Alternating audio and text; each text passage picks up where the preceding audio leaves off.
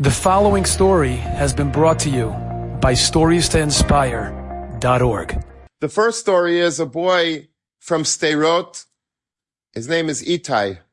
And Itai was supposed to have his bar mitzvah on Simchas Torah of this year. And he prepared a whole year. His bar mitzvah day was Simchas Torah. He was going to lane the laning of Simchas Torah. And he was so excited. And all of his friends, all of his relatives were coming to Sderot for that Shabbos Simchas Torah.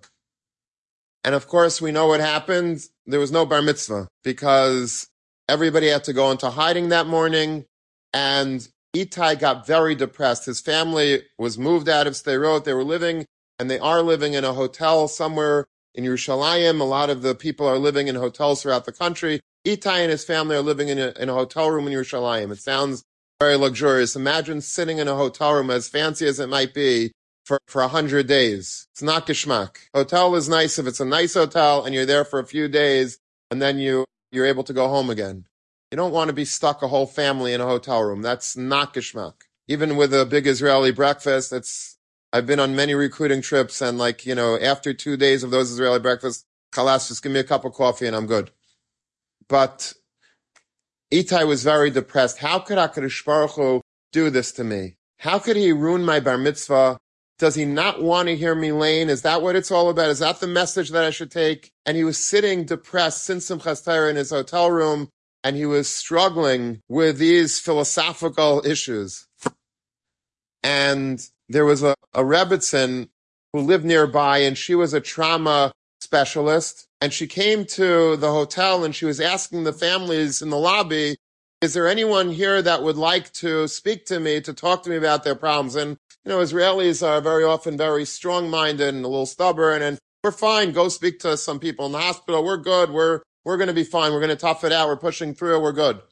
She said, okay. And then somebody said, by the way, there's one boy that looks very sad, looks very depressed. He could probably use a schmooze with you. His name is Itai. And she tracked him down, and he asked all of these questions to her, like, why did Hashem do it to me? How could he do it to me? Does he not want to hear me lane? What should I take? What's the takeaway? How could this happen? And he was crying, and she let him cry, and she let him speak to him as long as he needed to. But she said, tell me the story. Tell me exactly what happened that Shabbos. He said, I'll tell you. He said, my entire family converged on Sderot, my extended family, including my mother's brother, my dod Yossi, my uncle Yossi, who was a chayal. And he got a patur. He was supposed to be on active duty that Shabbos, but he got a patur to come to my bar mitzvah.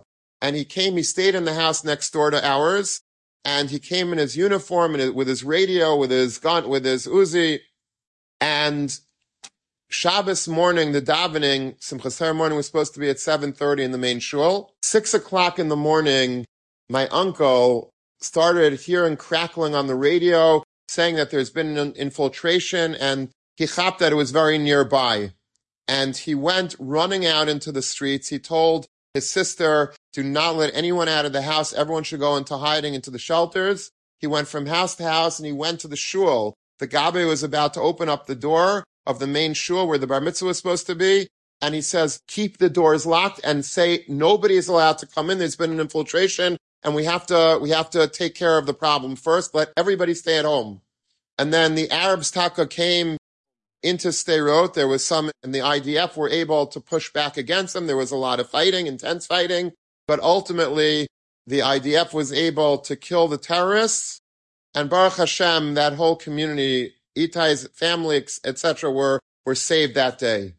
So the Rebbitzin says to Itai, she says, let's reframe what happened. Instead of looking at it like it was a klala that HaKadosh Baruch Hu sent this whole incident, the whole Simchas Torah tragedy on your bar mitzvah, because of your bar mitzvah, your entire community was saved. If not for your bar mitzvah, your uncle wouldn't be in town. If your uncle wasn't going to be in town, you wouldn't have any idea that there was an infiltration. Your entire city would have looked like all the other communities, all the other settlements that were near Sderot that were completely, eviscerated during that Simchas Torah day in terrible, hard, unspeakable atrocities. And you were saved. Your whole community was saved because of you. And all of a sudden she saw there was a sparkle in his eye. He was makabel. The next day she came back and he was alive again. And he was playing with his friends and he was no longer depressed. He was invigorated. His bar mitzvah was the catalyst of saving everybody's life. The sap came up through the darkness of times. The worst of days in Israeli history was a time that the sap began to rise. This turnabout came about with the realization that it's precisely in times of great challenge and great struggle that we become stronger. There's another story that's told about another bar mitzvah boy during this tkufa. There's a Judaica store somewhere in Eretz Yisrael that's owned by a person called Noam. He's a Sephardi balabayas, and he had a Svarim store, and he did a lot of personalized embroidery of talis bags, of tefillin bags, and he had, on the day of Simchas Torah, he and everyone else were in total shock. For the next few days, he didn't go back to his store because there were no people on the streets. Everybody was in mourning. Everybody was in shock. Nobody was going to shop at all. And finally, after a week or so, he comes back to his store and he starts trying to take care of the outstanding orders. And he looks through a whole pile of personalized talis bags, tefillin bags, yarmulkes, whatever it was on his desk in the store. And he sees that one tefillin bag was for a bar mitzvah boy. His name is Yagel Yaakov. And he sees that he's from kibbutz Nir Oz. Nir Oz is one of the kibbutzim that suffered tremendous losses on Simchas Torah. Very near the border with Gaza, and the Hamasniks Yimach Shemam V'Zichram came in and they did terrible, terrible things in kibbutz Nir Oz. And they took a lot of hostages from there. And he had a bad feeling, Noam, about this boy. Like something was off. Nir Oz, a boy, and he didn't hear from the mother, from the parents, nothing, no follow-up.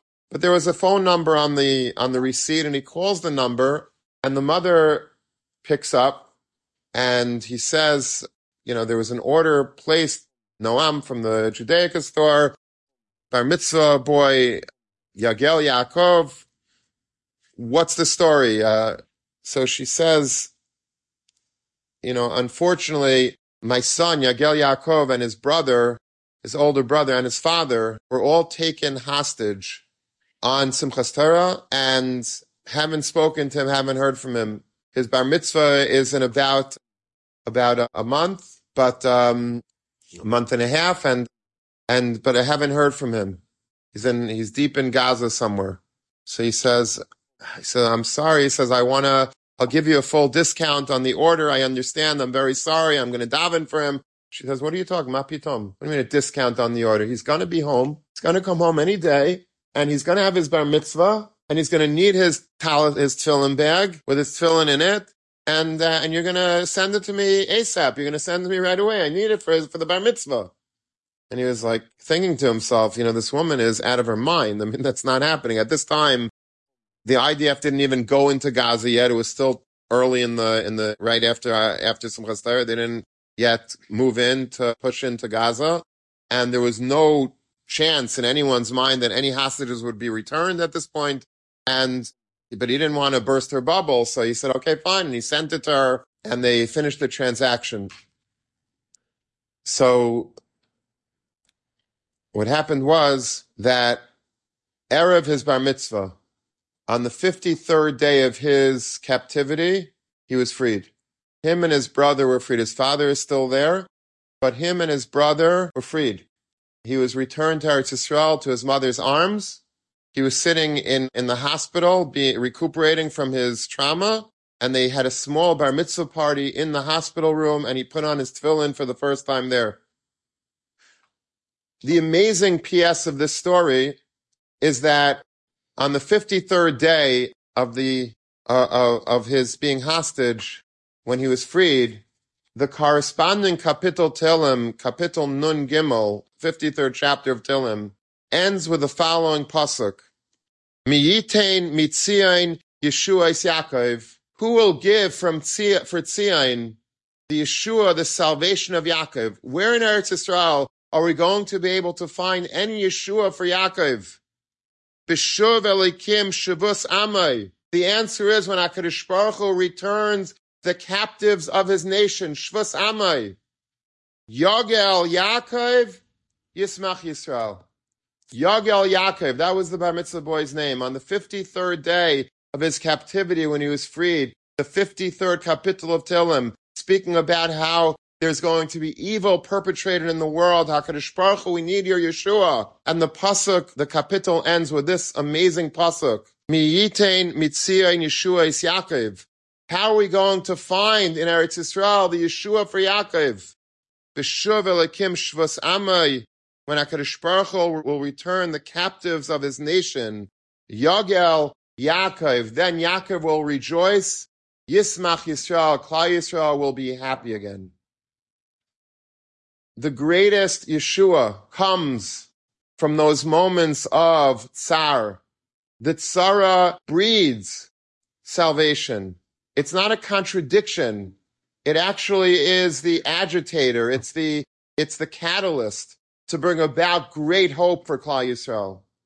When we have in our personal lives tsaras, and it's horrible, whether it's physical, it's mental, it's financial, it's emotional, it's social, whatever with family issues, whatever we have, we all have issues. Every single person in this room has issues galore.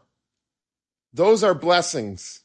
You could look at it as your greatest crutch, or you can look at it as your greatest salvation. The greatest hope is when things look so dark, feel so empty in our lives, we feel isolated, alone, pained.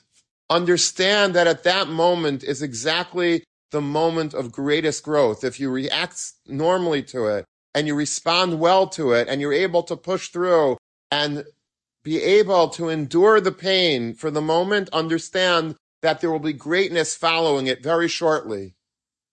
Precisely because we've lived through the hardship, we're able to experience great Yeshua. Enjoyed this story? Come again. Bring a friend. StoriesToInspire.org